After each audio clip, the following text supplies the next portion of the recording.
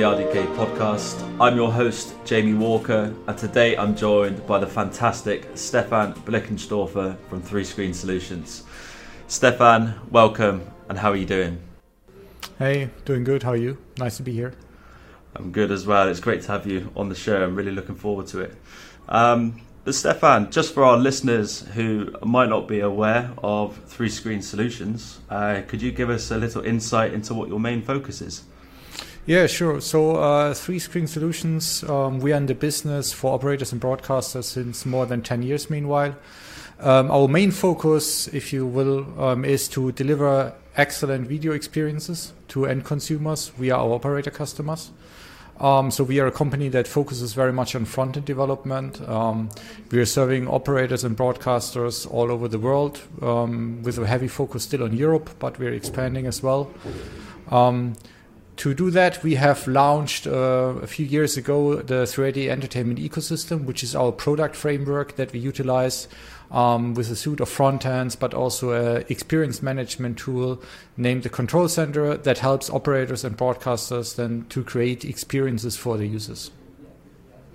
Great, and thank you for the insight. And you know, with the popularity of the 3Ready concept, it's been a big part of the work that you do, especially over the last few years with 3SS. Can you give us a sort of insight into the projects you have been part of in the recent years and the kind of service providers you work with? Yeah, sure. I mean, if you don't mind, I will actually expand a bit because I think it's maybe interesting to hear where we came from and how our focus changed over the years. Yeah, definitely. I just looked back, so I'm with 3SS close to 9 years meanwhile. And when we started, we had a much wider spectrum of customers we served. So meanwhile, we focused very much on operators only, but back then we also had content owners, a lot of broadcasters. So we started, for example, one of my first projects back then with 3SS was Maxdome, a German VOD store. And this was, I would say, typical for the customers we had back then. Over the years, we had, for example, Swisscom, where we developed with them together the Entertainment OS 2, which I believe was one of the first Android-based operator deployments in Europe or worldwide, and is a great solution. They acquired a lot of new customers with that. Then we moved on, very much focused on Android and Android TV, for example, for Canal Digital or now Elente. We did one of the first Android TV hybrid deployments. Back then, this was before Android TV operator tier existed. We are working for Comhem in Sweden, rolled out, I believe, also one of the first Android TV operator tier hybrid deployments in the market with them. We work for Proximus in Belgium. We work for the joint venture in Germany between ProSieben and Discovery to support them with a lot of multi-screen development on all possible screens. Super RTL, but also names like Blockbuster in Denmark to bring video to the TV. So that's pretty much our customer portfolio, you could say. Okay, so obviously it's a very sort of Android TV focused background, but enabling that deployment for operators across Europe and beyond. So there's an interest buzzing around RDK amongst 3Screen at the moment. What's different about RDK that's got you excited as a business? Yeah, like you rightfully said, I mean, most of the references I mentioned are Android or Android TV based. And I think this, the background, and also to go to your question, is when we started to work for those operators, there was maybe not that much of a choice yet when you wanted to really have a competitive, fast time to market on set-top boxes. It was you could do custom Linux builds or you could do Android TV. But what we have seen in the last years is that there have been a lot of developments in the RDK community and in the ecosystem. So the Video Accelerator program, I believe, is really a good tool to help operators to achieve similar time to market and also maybe cost efficiencies like the Android TV ecosystem, because it reduces the complexity of selecting all your components, hardware, etc. So this, together with the maturity when it comes to things like voice experiences, which are very important. And then last but not least, for us as a front-end company, Also with the latest development around tool sets like the Lightning framework, which make it much easier for us to develop high quality experiences also on RDK boxes. And so we looked a bit from the sidelines on the topic in the last years because we simply had this focus on Android TV.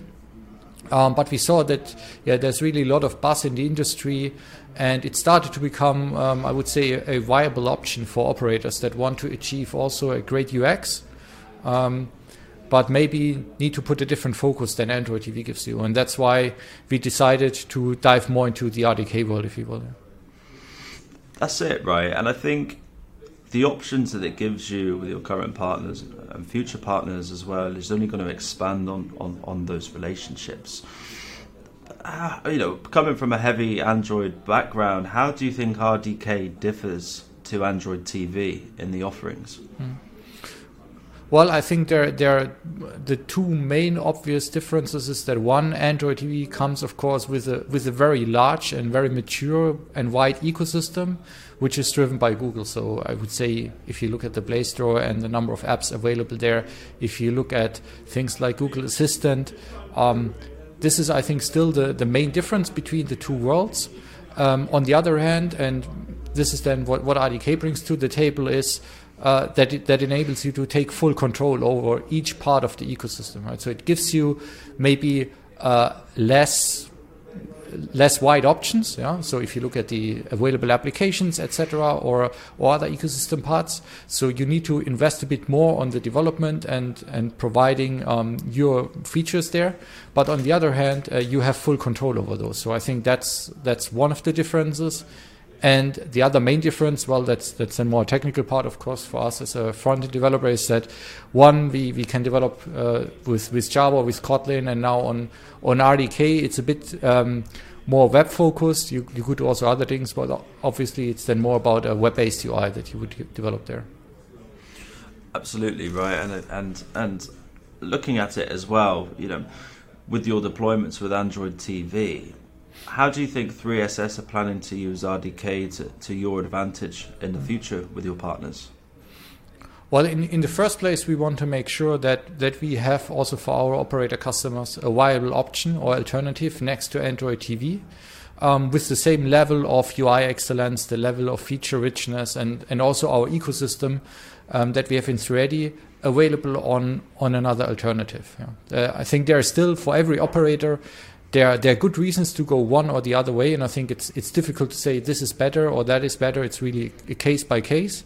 So we want to establish this as an alternative so that we can also help those operators which, for whatever reasons, do not want to go the Android TV route to bring the same level of UX, the same level of content aggregation, and just ease of use for the consumers, but together then with the flexibility that we offer on this device as well. And that's where we want to go, where we are working on right now to achieve this, and how we want to use it is, as I said, mostly I think the new ways of developing front ends, new ways of integrating voice also on RDK. I think this is what helps us on the way there. Absolutely, definitely. And Stefan, I just want to say thank you very much for taking the time today to give us a quick insight into 3SS and what you're doing with RDK. And of course, thank you to all of our listeners for tuning in. Stefan, where can we find you online? Well, it's actually easy. Our name is a bit complicated, but it's 3ss.tv. There you can find anything about our company, about our product. And of course, you can stalk us on LinkedIn. We are very active meanwhile. We have built up an operator community for our customers. But also, try to give a lot of insights on what we're doing internally, but also with our customers there. That's it. And again, just for all of our listeners, please log on to their LinkedIn page. 3SS puts out some great content about what they do within the community as well. Please make sure that you follow us on Twitter and LinkedIn using the @handle, the RDK podcast. And remember to subscribe to our YouTube channel so you get a notification every time we upload a new episode. Until then, take care and let's continue the conversation.